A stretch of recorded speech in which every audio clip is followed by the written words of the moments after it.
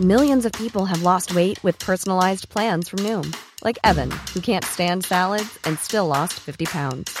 Salads generally for most people are the easy button, right? For me, that wasn't an option. I never really was a salad guy. That's just not who I am. But Noom worked for me. Get your personalized plan today at Noom.com. Real Noom user compensated to provide their story. In 4 weeks, the typical Noom user can expect to lose 1 to 2 pounds per week. Individual results may vary. Confidence starts with loving who you are. And when your skin feels nourished and glows on the outside, you naturally radiate confidence from the inside. Give your skin a glow up with Osea's clinically proven Mega Moisture Duo. This ultra-hydrating body care features 2 of Osea's best sellers, Undaria Algae Body Oil and Undaria Collagen Body Lotion. These seaweed-powered heroes use skincare-level ingredients normally reserved for your face for results you can see and confidence you can feel. Osea has been making clean, clinically proven seaweed-infused face and body care products for over 28 years. This luxurious skincare is vegan, cruelty-free, and climate-neutral certified, so you never have to choose between your values and your best skin. Glow from the inside out. Get 10% off your first order with code GLOW at OseaMalibu.com. That's OSEA Malibu.com, code GLOW.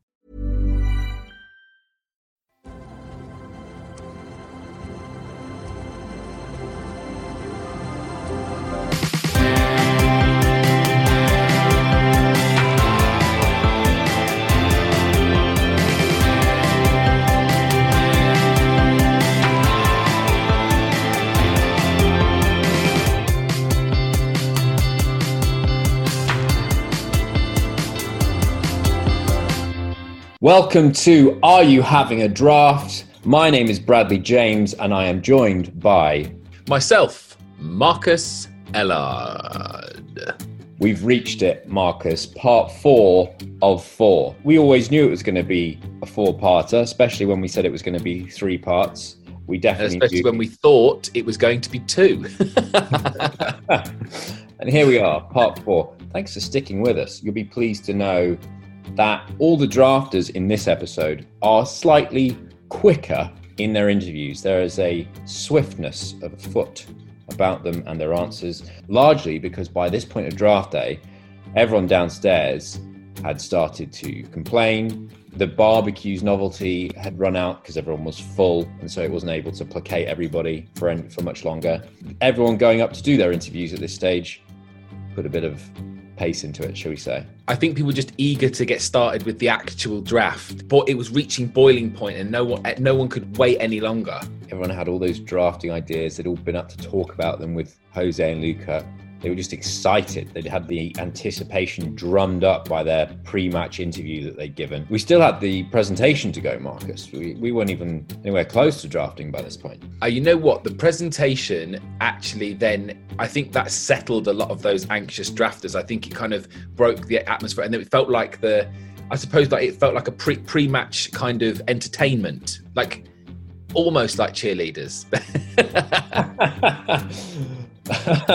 With unfortunately no one anywhere near as attractive as a cheerleader involved in the opening ceremony that we had, but still, it was entertaining. We will bring you some of the opening ceremony, actually. I love that how I went for pre-match entertainment and you went for opening ceremony. You've gone really grand. Like, it's gone from like a couple of speeches to being a full 2012 opening ceremony. It's growing, isn't it? It grows every year. There seems to be more to do. There seems to be more people to try and make a fool of, and we certainly extended this year from what was last year. I hope it continues to grow. It will. I'm looking forward to reliving it. Excellent. Well, here are some draft day interviews to relive, mainly for those who were present and actually heard them the first time round. For us, we get to hear them for the first time, as do our listeners. Here we go, listeners. Let's get on with draft day interviews, part 4 of Meet the Press. Bradley, are you having a draft? Shut up, man!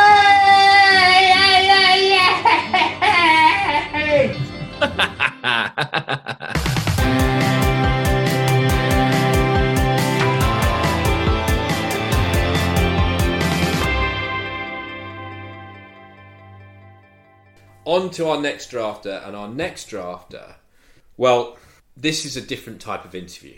Oh, the suspense is already killing me. Now, at this point of the day, because a certain interviewer, who's been doing a very good job since he arrived, of getting on a more linear path. Yeah, driving the interviews. Yeah. Because of the lateness of one of the interviewers by this point of the day are pushing a bit late into the day. People are wanting to get drafting by this stage. There's still things to do. Yeah.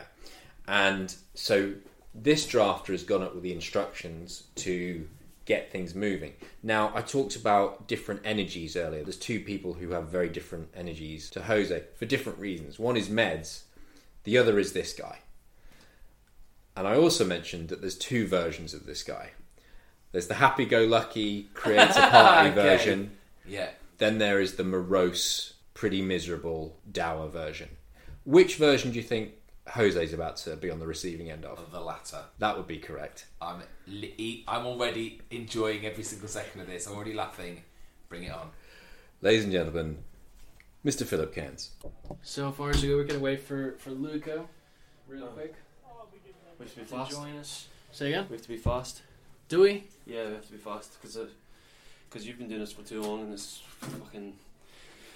It's not because we have to go on, don't we? Yeah, we do. So let's make this as quickly as we possibly can. Yeah.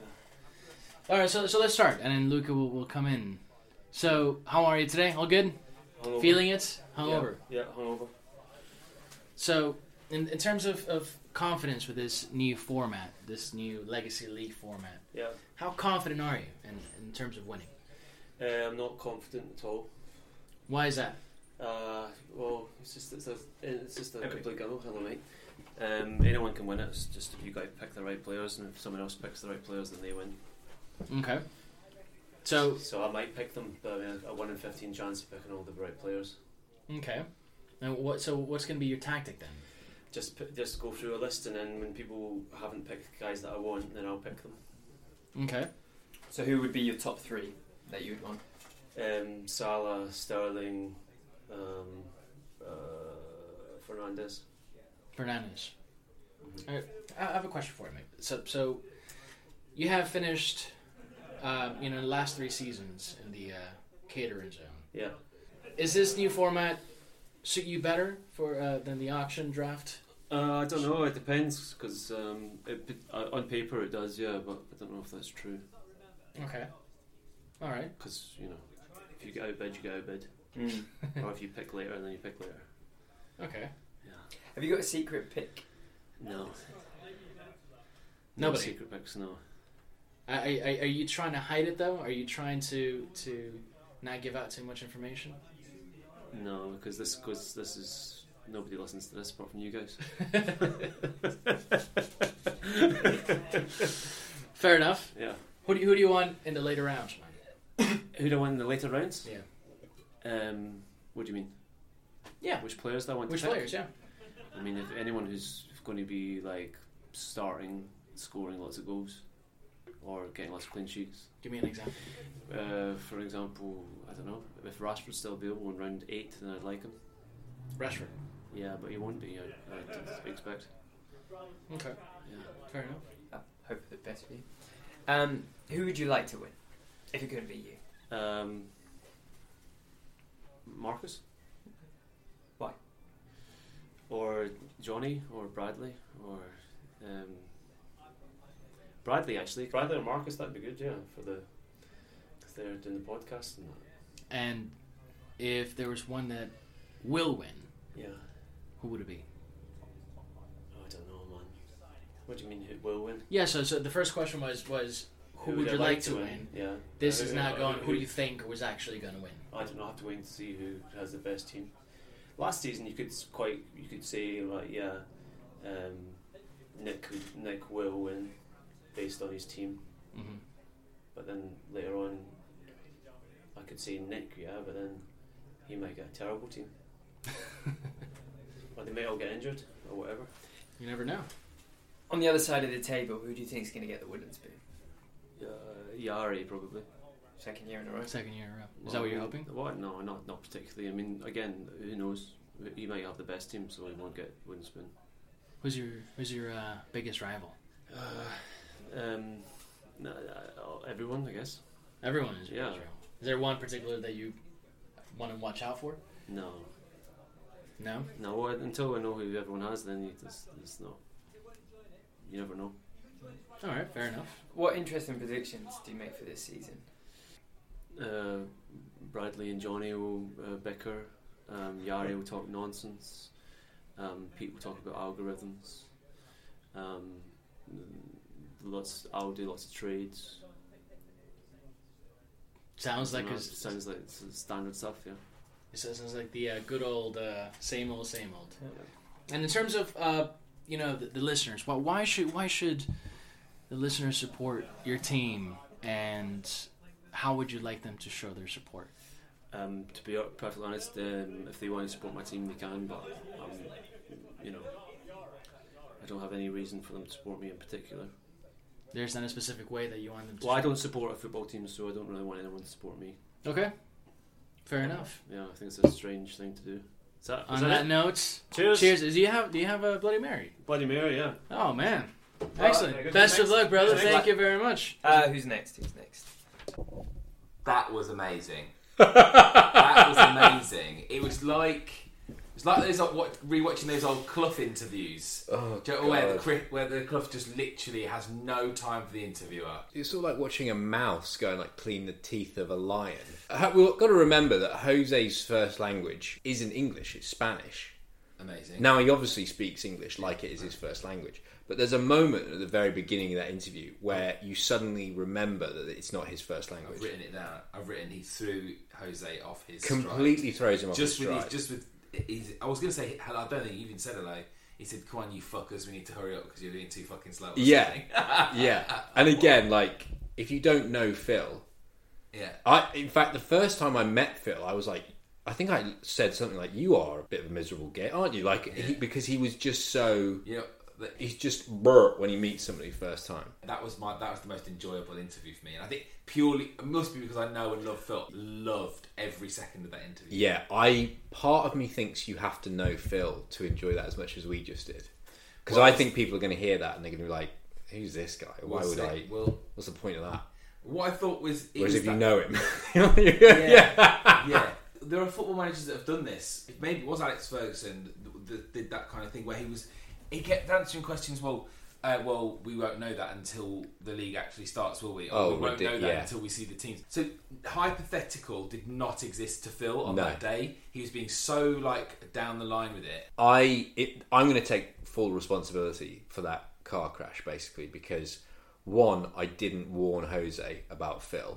I mean, I didn't know which version of Phil they were going to get, to be honest. He'd been at a Holy Communion in Glasgow. Yeah. And had an absolute session. Got on the first plane out of Glasgow the next day. Yeah, good on him. Was with us by 11. And in fairness to Phil, I was talking about those moments where you sort of... I already had a moment with Phil a couple of years ago where I realised that it actually meant something to him. Yeah. The draft. Yeah. I shan't go into it, but this time round, I saw him at a distance. You and I were standing in the pavilion.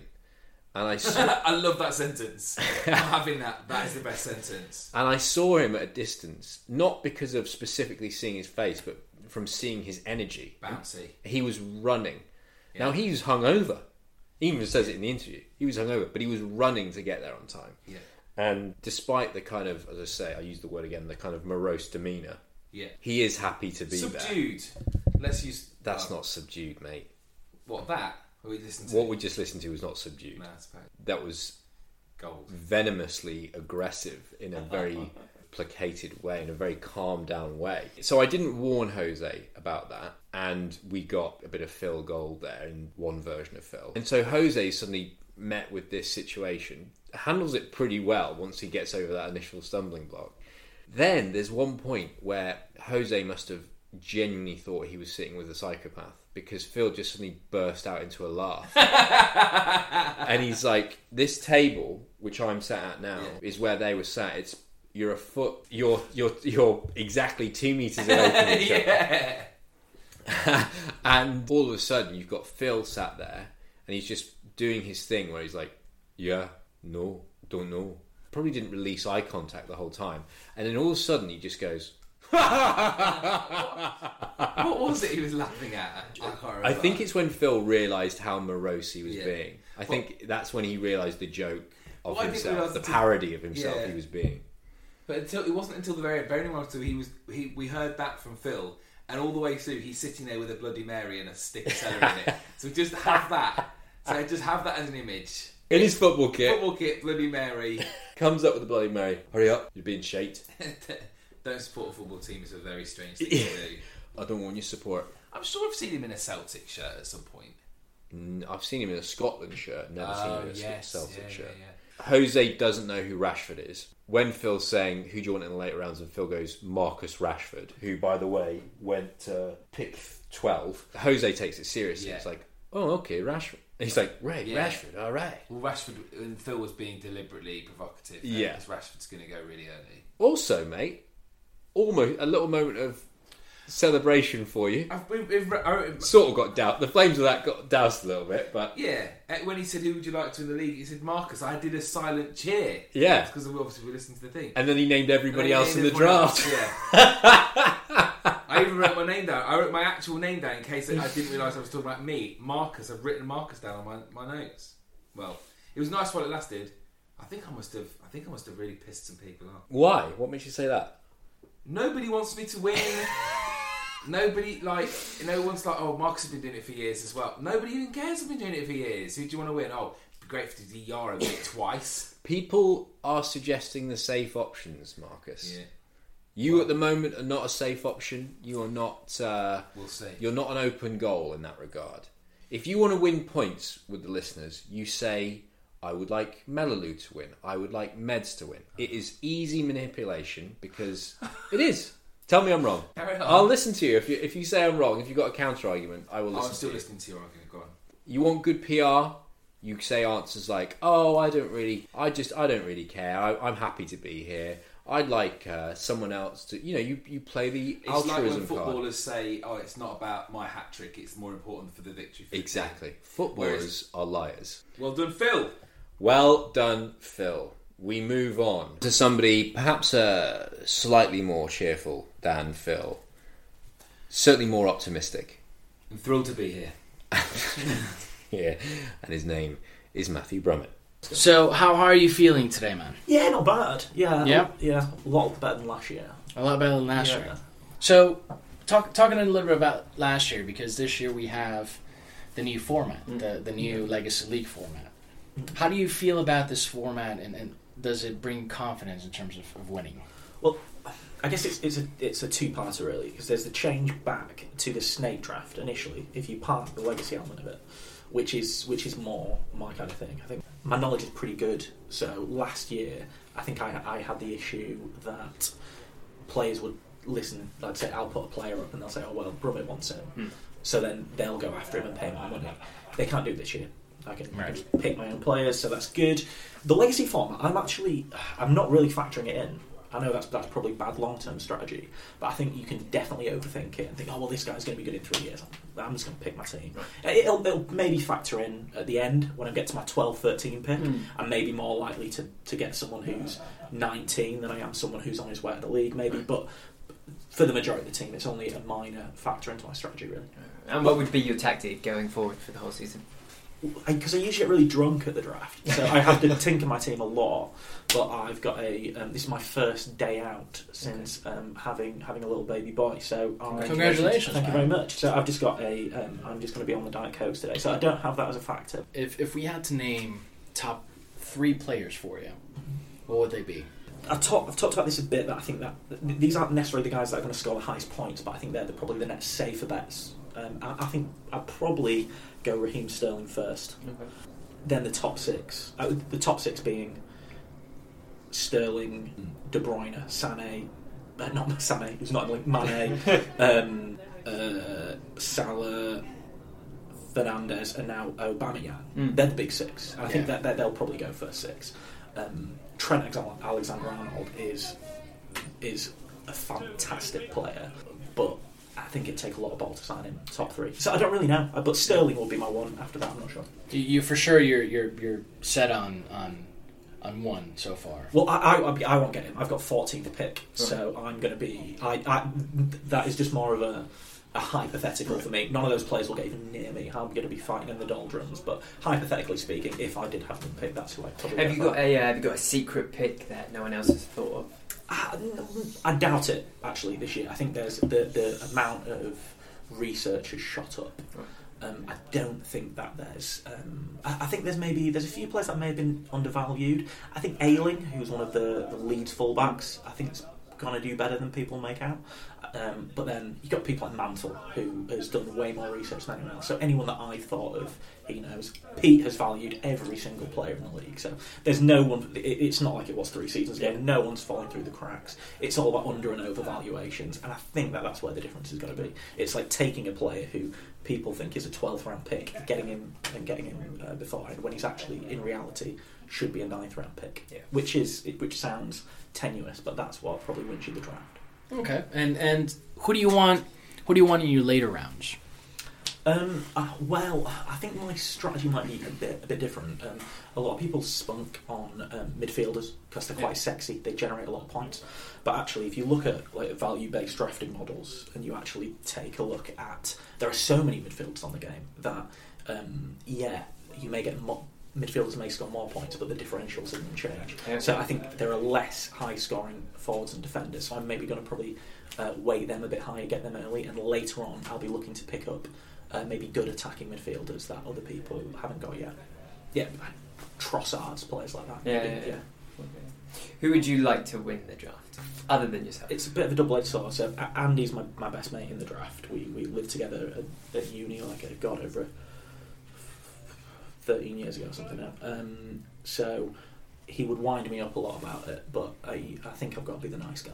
I'm a father now. I've got to be the kind man. And so I'd go with Andy to win. Okay.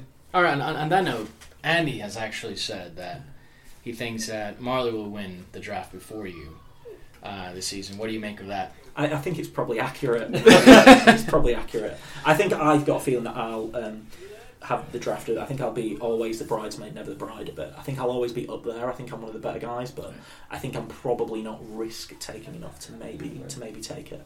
So, but I don't think I'll ever be bottom 3. Correct me if I'm wrong, but there is a rivalry between you and Marcus, right? And it's one of those one-way rivalries. It happens all the time where there's like a bigger club, and so Liverpool and Everton's a good example. Right. I don't really care about Everton that much. They really care about Liverpool. It's like me and Marcus. I don't really mind what Marcus is doing, but he's obsessed with it. So is your rivalry between Marcus bigger than the one that you have with Andy? Or? Well, I only have a rival with Andy. Marcus has a rival with me. I don't have a rival with him. It's more like, it's just ridiculous. It's like the lion being upset by an ant. It's not going to factor into me. Oh, okay, cool. Because Bradley really does think that the fans didn't even notice you and Andy last season. What do you make of that?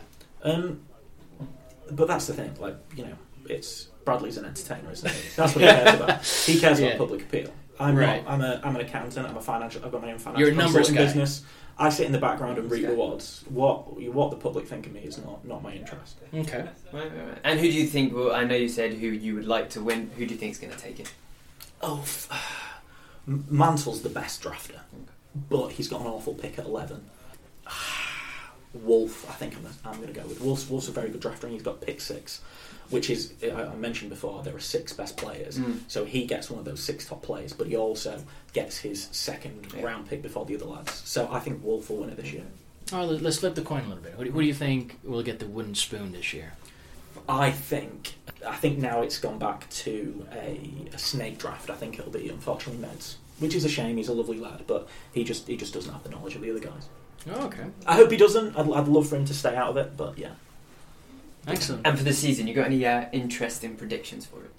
Yeah, I think Bradley's going to have a very bad year this year.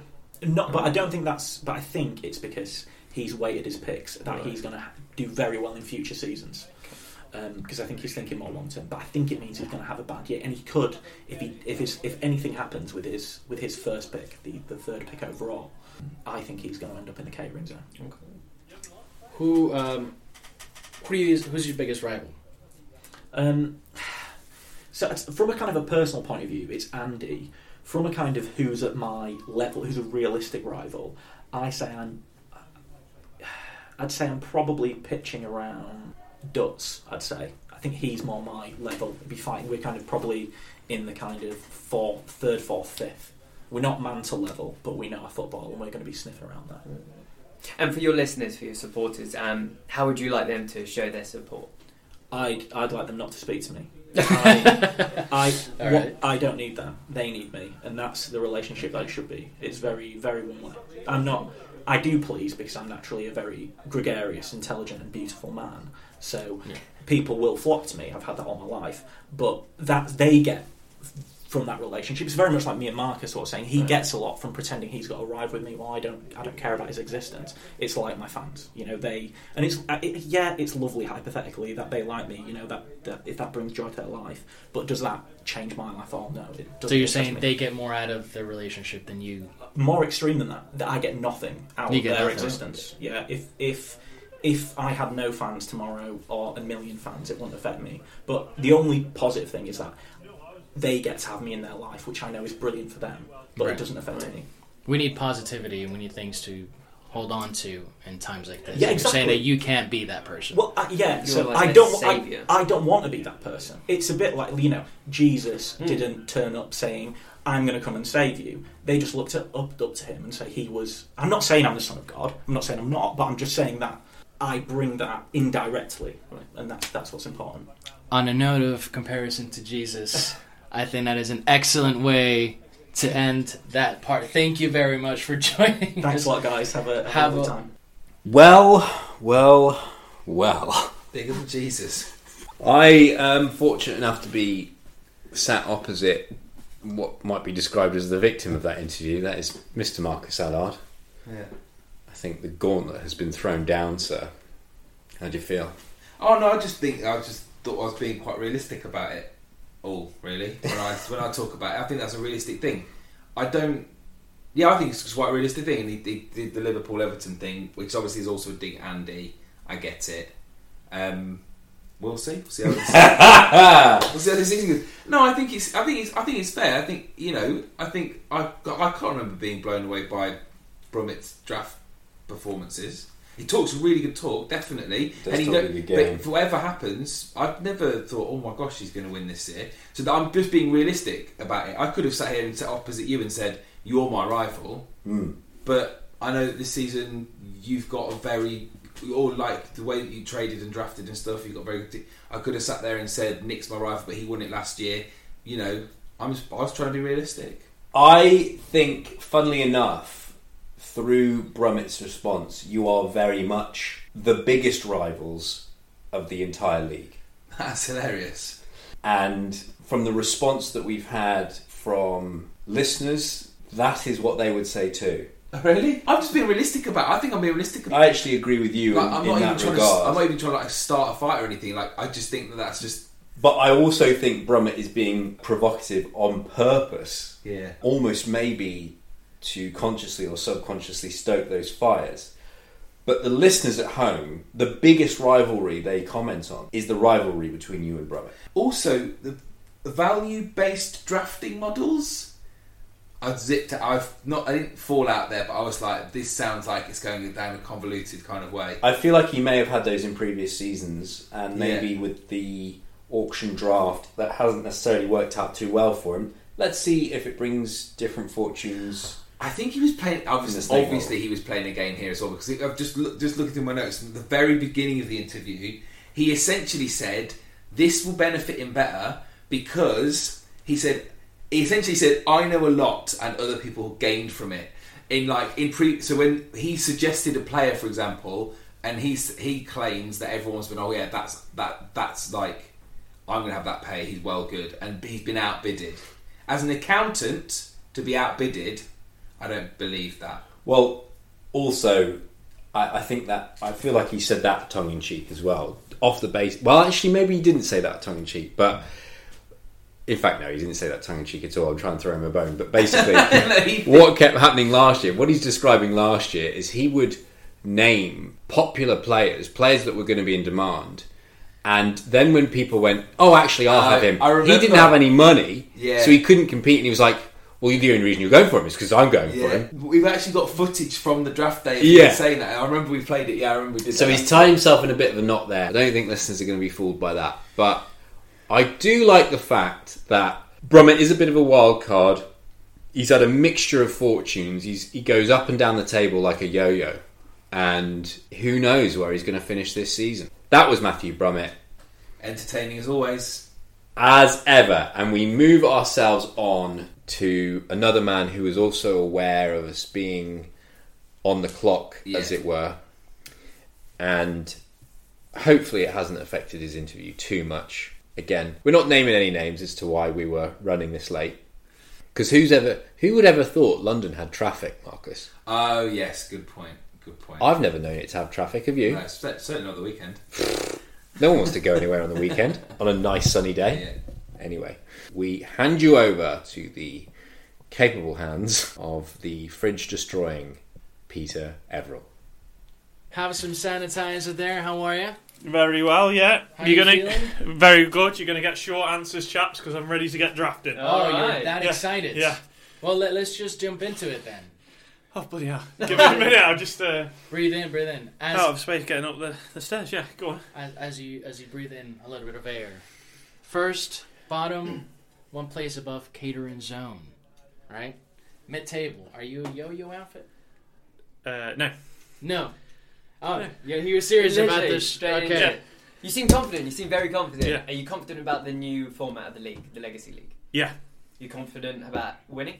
I'm confident about winning. I don't know whether it'll be this year. So you're playing a long game? We'll find out. Okay. What is your tactic then? It'll all depend on who else everyone else picks. So I've got a few strategies, and I'll wait and find out. Name one. Well, you can either build for the future or you can build for this season. It depends on which players get picked before me. Who are your top picks? Who are your top 3 picks? I'm not sure yet. You're not sure yet? So you want to be spontaneous? Yeah, I've got a list of about 150 players. So whichever one is next that hasn't been taken. Okay, who do you want in the later rounds? Harry Kane. Harry Kane. Yeah. Why Harry Kane? Because he's really good. So you think no one's going to pick him early? No, I'm joking. Right, so who do I want in the later rounds? Fucking hell. Hopefully some players that actually play first team football and not bench warmers. Right. Have you got a secret pick? That one person that you have in your back pocket? I very much doubt any of the players that I can possibly come up with a secret, because I think everyone's well researched, and I think it's more... The interesting thing is how early you go on your secret pick. Okay, you mentioned that everybody's very well informed. Then in that case, do you have someone who you want to win? In terms of from the draft lads? Yes. Not really. No. So I'd like someone who hasn't won it before to win it. Okay. All right. And in terms of who do you feel like will win? Bradley. Why? Because I think he's played a very smart strategy. A little bit surprised by how others have transfer picks with him, but basically you stand more chance of winning the earlier you pick your players. And so although he's forgone some of his earlier picks, actually he'll have picked 10 of his players by the time everyone's still picking like their 6th and 7th round pick. So smart move. He basically gets rid of his lower later stage picks and has bumped them up earlier. So he'll have done his business early, which means he'll get to pick the lower level players earlier, which means he's got a good chance of winning. Let's flip the table. Who do you think is going to get the wooden spoon? Potentially me, depending on what strategy I take. Right. Who's your biggest rival, mate? Who's my biggest rival, right? Yare. Why is that? Because just no one wants him to win. Oh, is that right? Yeah, because you'll never hear... We love him, but you'll never hear the end of it. I hear he's a very big talker. Yeah, he's a big talker, too much so. I mean, he's still a big talker and he's finished bottom. He's currently the wooden spoon holder and he still talks the most out of everyone. I think psychologically, I'm not sure he's quite there in terms of... I don't think he even acknowledges that he's got a wooden spoon. So, but do you think you'll get a second? No, because he's not here today, so someone else is picking his team, so he's going to do much better than he would do if he was here to pick his team. That's the kind of stuff that I want to get into. You got any interesting predictions for the season? Bradley will go for a legacy player for his first round pick. So Bradley will go for someone who we can hold for the next 10 years as his first pick. Being the drafter that he is, and coming with the experience and the knowledge of the NFL and how this works and where we've got the inspiration from, he's going to go for what the NFL would call a franchise player. You handed Nick the Abda last year by dropping players he benefited from. Yeah. Is that going to make you too timid to make the big decision this season? Well, have you heard about my algorithm? We have. I mean, I have. Well, hang on. I have. Get your stories straight, chaps. I think Nick would have won the league anyway, or probably should have won the league anyway, without me making some changes. But I basically did some predictions of how things would go and used that to inform my decisions last year. Funnily enough, the changes that I made a couple of weeks into the season were against my algorithm, and were using my gut, and obviously that was a mistake. So I'll be trusting the logic of it more than my own rationale. Okay. And let's talk about the supporters. Why should they support your team, and what would you want them to do in support?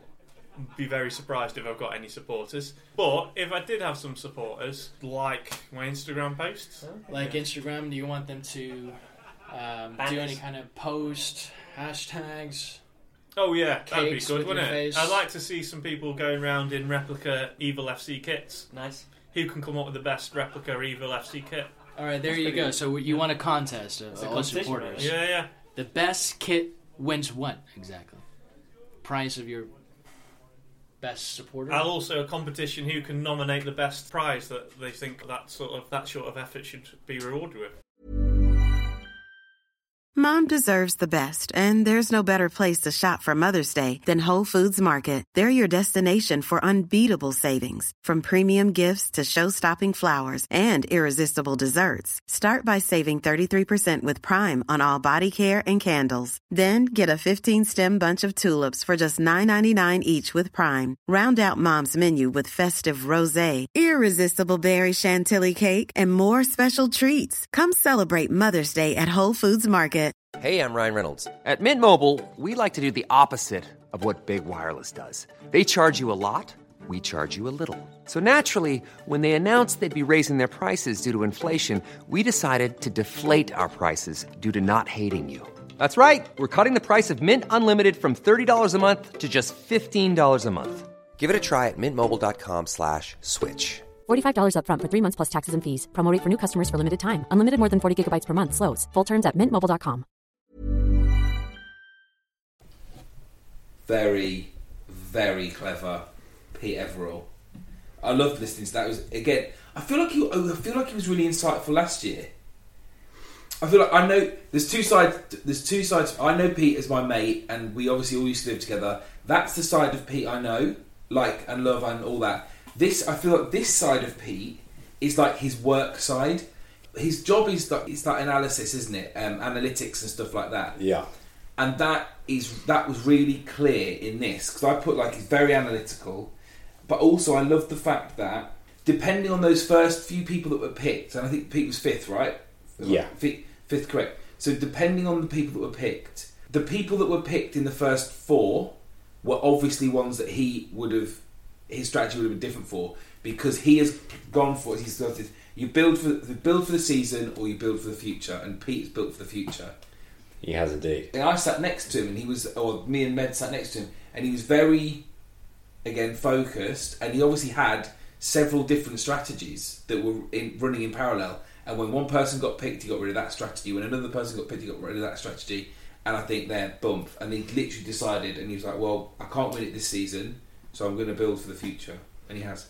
Amazingly, despite countless incidents that I have witnessed to the contrary, Pete is one of the most intelligent people I know. 100%. I have witnessed many things to suggest that isn't true. But he has those moments that when he is focused, when he is honed in on an idea of something, on a theory of something, he is remarkably intelligent. Eyes on the prize. He's also one of the wittiest people you'll ever meet. Yeah.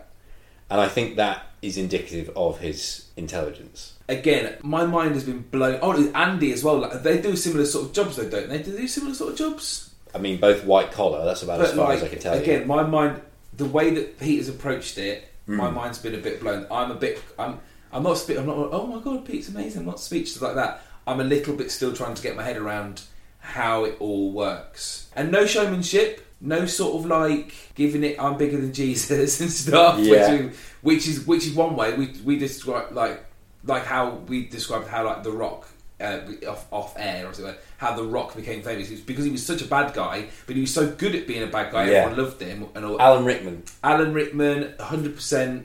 But Pete is like no nonsense. Pete mentioned then about I'd be very surprised if I got fans. He'll pick up fans from that because he's just like.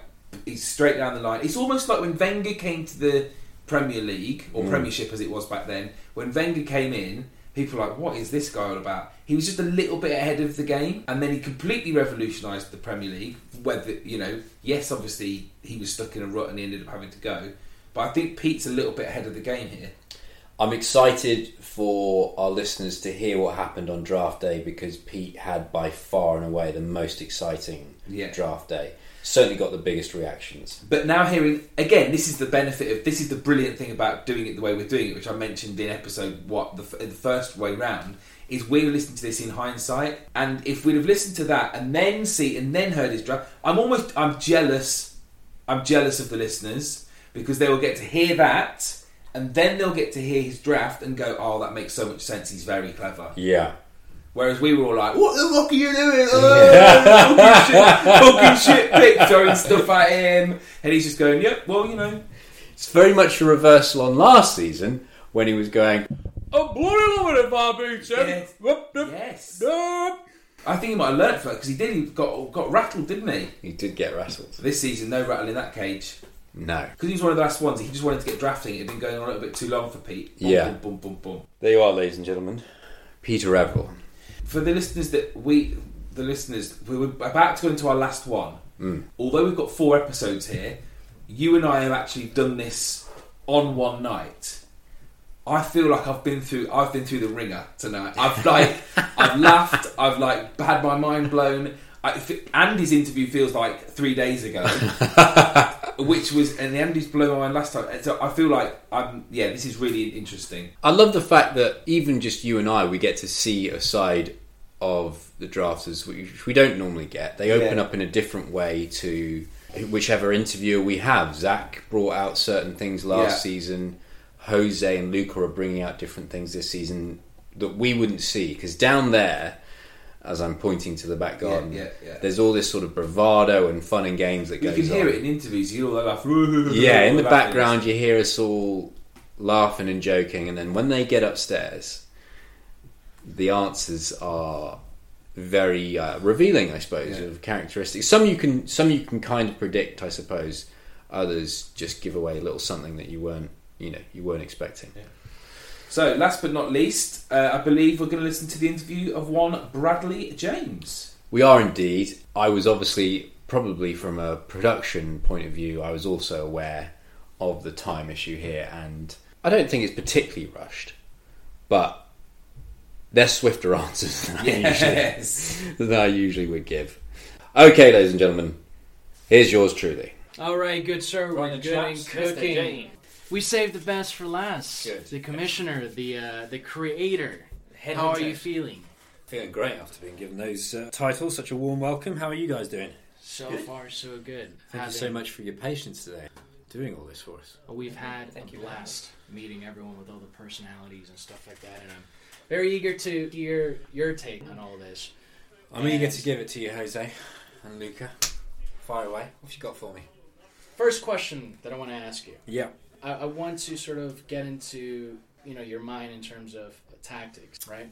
You organize all this, the podcast. Are you embarrassed that you have not won since the first season? Embarrassed? No, I wouldn't say so. At the moment, no one's won more than one. Okay. And I think the embarrassment kicks in if lots of people start to win too. Right. I've had a couple of occasions where I've come close to my second. Okay. This season might indeed be that time when I get my second star. Ooh, I like that confidence. Are you confident about this new legacy format? I'm confident about the way you guys are conducting this interview. I love the body language. It's fantastic. Am I confident about this legacy format? Yes. I am confident that it will be very intriguing, very interesting for the drafters. It's brought a new kind of spin on the way we were doing things, and I like the fact that it has introduced a level of forward thinking that we haven't had before. Every decision that is made now is going to echo through the seasons as opposed to just being written off at the end of it. And I like that because it means that people have to be more accountable for those decisions. With this new change, do you have a tactic for the season? Something that is a little bit different than before? I'm glad you asked that, Jose. I have made the most trades already. There's not even a player's name on the board, and I've made loads of trades. And the reason for this is mostly so to not be boring. Okay.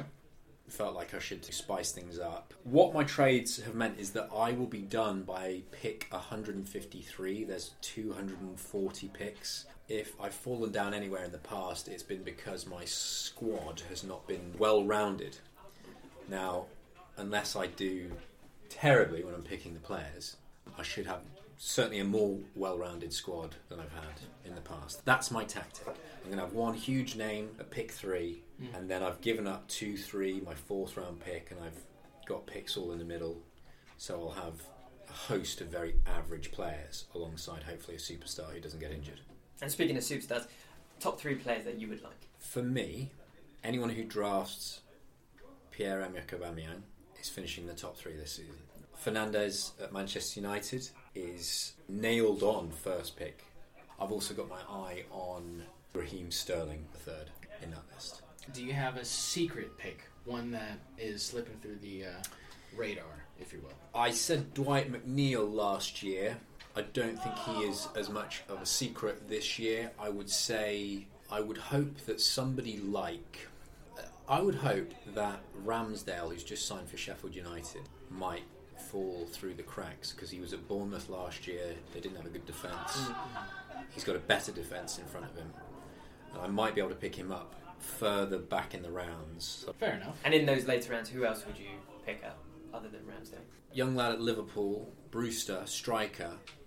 I'd be picking him up because he's very young and he might come good in future seasons. If I could get him at 16th pick, you've got a guy who could remain in your team for 15 years before having to make a decision on it. And in 15 years' time, he'll be in his 30s. But Brewster, Liverpool. Let's see if I can get him at pick 16.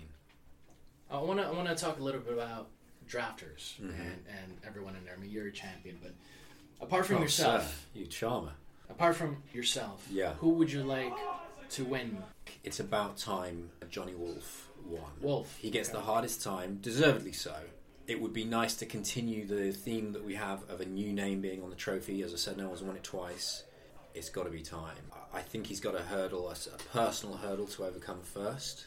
He struggles with fair trades. He's not able to offer up something. Like he's scared of risk when it comes to trading. Right. If I'm trading with you, I've got to offer up something of value to get something that I think might become of value. He has a lot of fear around that. He's a very good drafter. I'm hoping he overcomes adversity. Right, yeah. And it's a real Hollywood script of a story that he has a down moment kind of midway through the season, and then epiphany hits him. He makes a trade. For me, this seems like a series in terms of how it can go up and down. I think that's Johnny's life in general. That's his life. Yeah, possibly. So I think Johnny Wolf. But who do you think will take it, other than yourself? I was impressed by Andy O'Neill's trades. I think perhaps somebody who's already traded this season before the draft happened. He made a very clever trade, and I would look at Andy O'Neill. I would look at the format itself. I think will make people not do as many transfers. The people who that falls into the wheelhouse of is Pete and Mantle. They do well when they can just leave their teams. Johnny is not a million miles away. Johnny Wolf will be up there. Let's say Andy, I've been impressed by his trading, and I think he's got another trade up his sleeve where someone will get shafted. He's so lovely. It's so difficult not to get shafted by him because he's just so nice with it. You just let it happen. I think he's probably got one of those in him that can make that happen this year. Let's flip the coin a little bit. Yeah. What do you think will get the wooden spoon? Melody. That was a very quick answer. I think it's Melo. I think it's going to be too deflating what happened to him yesterday. I think there's a real question mark over what is going to make him pay attention this year, because it's easy when you're on top. You know, he sings when he's winning. When he's not. When he's not, he's not. No. And I think he'll go very quiet this year, and I think he'll probably sink like a stone. And I don't want to see that happen, but I'm worried that it might. Who do you think your biggest rival is this season? It remains Pete.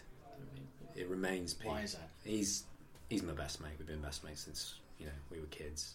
I think I mentioned last year about our mums having coffee together, and it'd be nice for one of them to have the bragging rights over the other. I both want him to win and lose at the same time. It's a painful juxtaposition I go through, but in that he becomes my main rival. Yeah. In terms of predictions for this season, what are they for you? What are your predictions? Well, I've mentioned before, whoever drafts Aubameyang will finish top 3. Mm-hmm. He's been listed as a midfielder. There's no way he's not going to get over 200, probably 250 points this year. Injury is the only thing that's going to stop him from doing that, because otherwise midfielders get more points for goals, he'll get points for clean sheets, and he's still playing as a striker. So that, and Andy will take transfer pick number 1, and Phil will finish in the top 5 this season. He's done a lot of trades, and I think he's going to be well placed to do well this year, despite finishing in the bottom 3 in the catering zone 3 years in a row. I think he's going to finish top 5.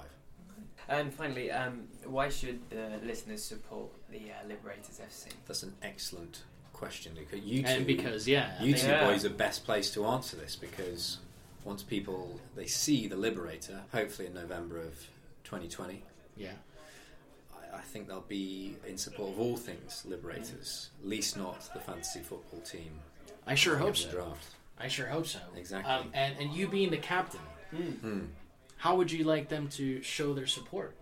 Is there something specific that you want them to do? Hey, let's hope they all tune in to Netflix around November time and watch The Liberator. That is the best way they could show their support. I agree 100%. Yeah, I think that they should... I thought I'd be knocking on an open door with that one. They should definitely watch the show, and in order to show their support for Liberators FC, they should definitely post about it, talk about it as much, tell their friends and families. Spread the word.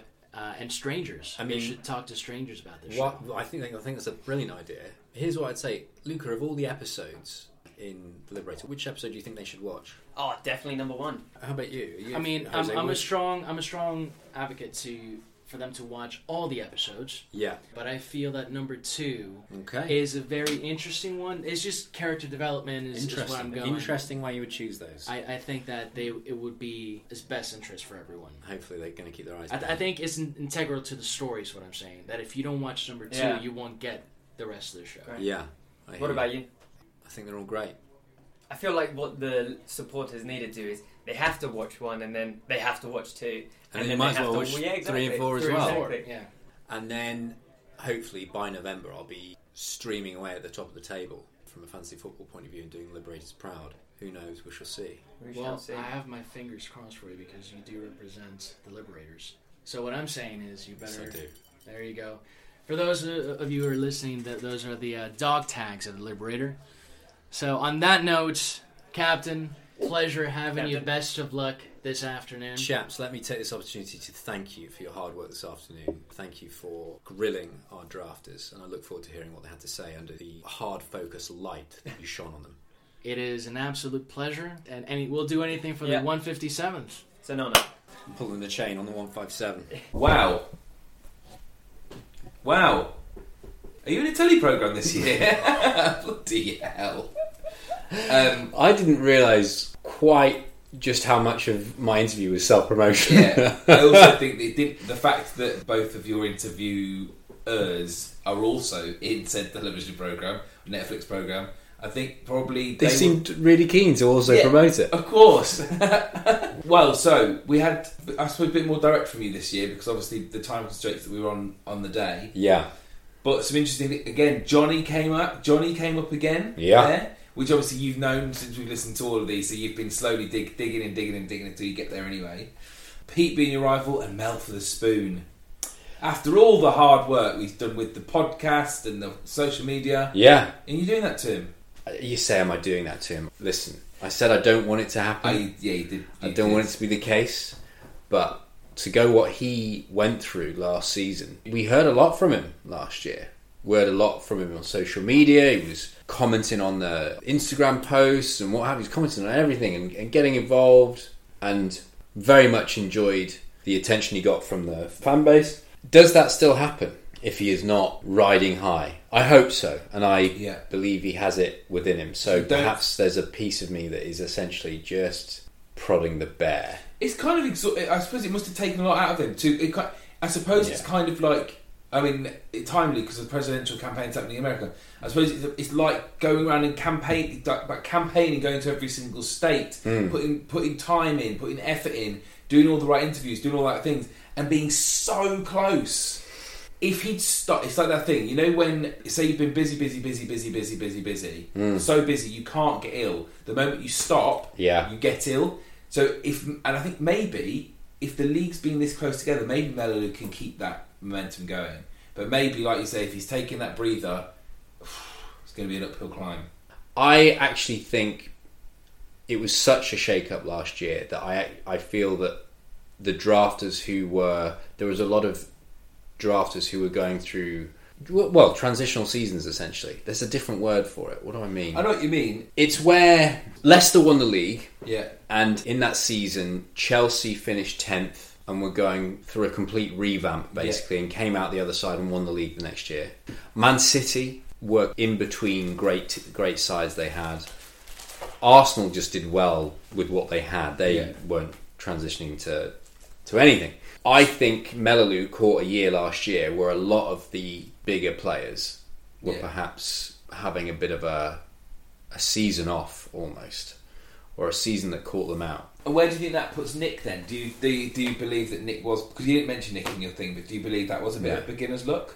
I think Nick is a genuinely good drafter. I don't think you come in and win it the way he did. Or what I would maybe say is I think this season will be so much closer across the board. I feel like the format and I feel like the knowledge and experience that everybody has means it's going to be a closer run year. And I mean that in terms of more teams being involved in the title race. There were 2 teams to top the table last year. Nick was top from game week 1. Yeah, he was 100%. And it was only either him or Melolu who were top of the league. Nobody else. Yeah.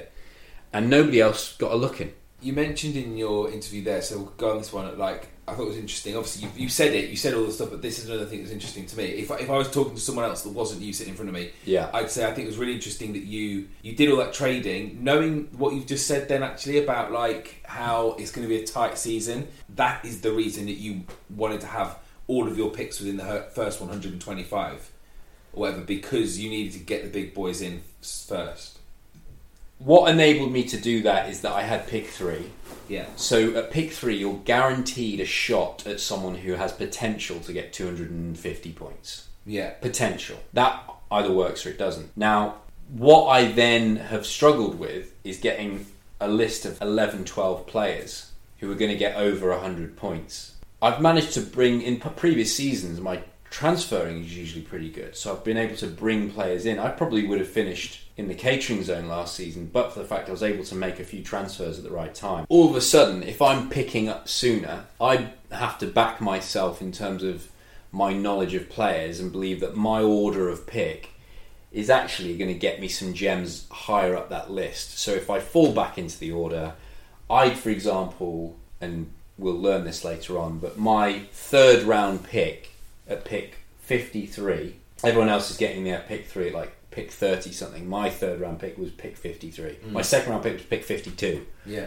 Andy's 2nd round pick was 16. So the difference there is a massive lot. But because of the way the drafting worked, for me, it felt like people slipped through the net who should have been higher up in the draft. Yeah. So even though I'm getting what is the equivalent to like a 4th or 5th round pick, I actually feel like the talent I was able to pick up is not too far away from a 2nd round pick. And then by the time I'm getting to the later picks, I'm finishing off my team. Yeah, someone like me, I might have had 6 more players to pick, whatever. Now, that just worked because I had pick number 3. Yeah. So I was aware that I was getting a big player. If I had Andy's pick, I would have gone the way Andy did, because Andy top-loaded. Yeah. To just try and break that down a bit, he basically had to forego the middle to try and get picks who were in the top 50, and he ended up with 5 of them. Yeah. So Andy's going to be, and I think I mentioned this in the interview. I'd said about the trade. In fact, Andy is who I said was he's favourite. the person I circled in my book here. Yeah, and the reason I said him is because the trades he did put him in a position that just gave him a better angle than everybody else. Pete, Mantle, Marcus, Wolf, Marcus. Yes, there you go. Duts, Nick. It's everyone. have all gone with the formatted draft order. Yeah. With a straightforward draft order. Andy has adjusted his, and he's coming at it from a different angle, and because of that, I think he's in a better position than all of those names I've just mentioned. Oh, you shouldn't put me in there. Well, you asked for it. No, I know. I thought you were going to like how earlier someone went Marcus, and I was like, oh yes, and then Johnny, and then they went. Oh, it's Phil. Mentioned every names. Well, listen, mate. I would say you've got yourself a lovely hurdle to jump. You got to clear. You've got the opportunity to prove everybody wrong. You know what? I'm really looking forward to people finding out our teams because I think I'm really confident with my side. So you should be. When I came in today and I looked at the board, I was like, yeah, you know what? Done well there. I think you've got a lot to work with. I think you're in a good place to try and make some things happen. Also, first game week, some of my players aren't playing, so I'm looking forward to swapping them in for game week 2. Yeah, game week 1 was a bit of a misnomer. Yeah. Is that the word? I like it. Because of those missing fixtures. Yeah. So I think it's going to be 2 or 3 game weeks before we get an idea of who's got what. Ooh. I've said it before, I don't like wishing away my life, but I am very excited to see what happens in the next few weeks. Very excited. Yeah. And well, we'll get to talk about what happened draft day. We'll get to talk about what everybody thinks of everyone's draft post-draft day. Yeah. We've got a lot to break down over the course of the next few game weeks. So, Bradley, hopefully by the time the Liberator comes out, we'll be up to speed come November. Have you got a show coming out, Bradley? That's surpassed me. I don't like to talk about it. No, clearly. I don't like to make people aware that they should tune into Netflix. Yeah. I'm around about November time. If you've not got Netflix, get your free trial and all that. So that was, much like the season, our evening was a marathon. Wasn't it just? Not a sprint. Yes. I feel like we've covered a lot of ground there. I feel like we've been through a gamut of emotions and feelings. Oh yeah. And I also feel like when I get back on the train tonight, I think I'm gonna be looking at Pete's team. I'm gonna look at Pete's team and see what year, and then predict. We'll have to predict what year Pete will win in. You know what Alan Hansen said? You don't win anything with kids. What do you mean? The famous Alan Hansen saying. What? He said what? 1995, Manchester United got rid of a load of players. Blackburn had just won the league. Oh. Ferguson got rid of, I think it was Paul Ince. Steve Bruce and all that lot. And Dennis Irwin, Pallister. Yeah, a whole host of players they got rid of. And they played their first game against Aston Villa. They lost 3-1. Villa played them off the park. Johnny would be very pleased to have that remembered. And Alan Hansen on Match of the Day very famously said, you don't win anything with kids. I have heard this one now. You've said it, yeah. Cut to the end of 1996, and those kids are lifting that trophy. There we go, ladies and gentlemen. That is our drafter interviews for season 8. Pick your favourite. Yeah. Send them a message. Some you won't be able to because they're or a cake, apparently. Or bake them a cake. Show them your support. The more original, the better. And we look forward to providing you with coverage of how the season goes. And coming up very soon, we will break down draft day. I'm looking forward to that. I'm also looking forward to these being released and hearing what our audience have to say, but not only what our audience have to say, but how the WhatsApp group pops off after our analysis. But the good thing is, throughout the rest of the season, as last season, we'll be getting all the drafters in to talk about their teams, to talk about their progress, to talk about our teams. It's not just a one-sided argument of us two sitting in a room having a go at all of them, or vice versa. They do get the opportunity to come on, and I'm looking forward to having them all back this year. The right of reply will be theirs. Yes, absolutely. As it should be in a democratic, free thinking. Oh, it's too late, mate. In a Desmond-cratic. Desmond-cratic. He's another one from Melanie. The Eastern European forward. Can't wait to pick up in the August transfer window, Desmond-cratic. Well, Marcus, I guess that just leaves us with thank yous. We shall start off, we've mentioned him tonight, Matthew Melaloo. He's done a lot of the artwork, a lot of the stuff you see on social media. Thank you very much for that, Matthew. An excellent job, and we believe in you. Thank you also for all the music and our theme tune to the wonderful CJ Pandit. CJ! Shoulda, woulda, coulda, woulda, shoulda, woulda, coulda, woulda, shoulda, woulda, shoulda, pal, Pandit! Also, thank you to Kate Bellamy for the initial kick-off with all the artwork at kate.made.this. Oh, this is a new one. This is a new one. We have to thank him for two things. We've got to thank him for the excellent interviewing that he did for us. We also have to thank him for the photography. We've got a new guy. His name's Jose Palmer. You've heard his voice a lot tonight. At the Mr. Palmer. Mr. being MR, not the full word. Very good. And also, as always, and last but not least, our wonderful friends and hosts at Acast. Thank you, Acast. We appreciate it. Brilliant. Great to actually see you in person and do this rather than over Zoom or the internet or whatever. I know society is going that way where we are creating that virtual society, all these meetings over Zoom or what have you, but I have to say, Marcus, I think I prefer this dynamic. Great. And we've managed to remain 2 meters away from each other the whole time as well. Yeah. I don't know what that's done for the sound, but I know. We'll find out. And this is where you call me and like, right, we need to do that all again. Good. We should also say one more thank you to Luca Barcelona, who also helped us with the interviews. Thank you, Luca. Until next time, draft safe.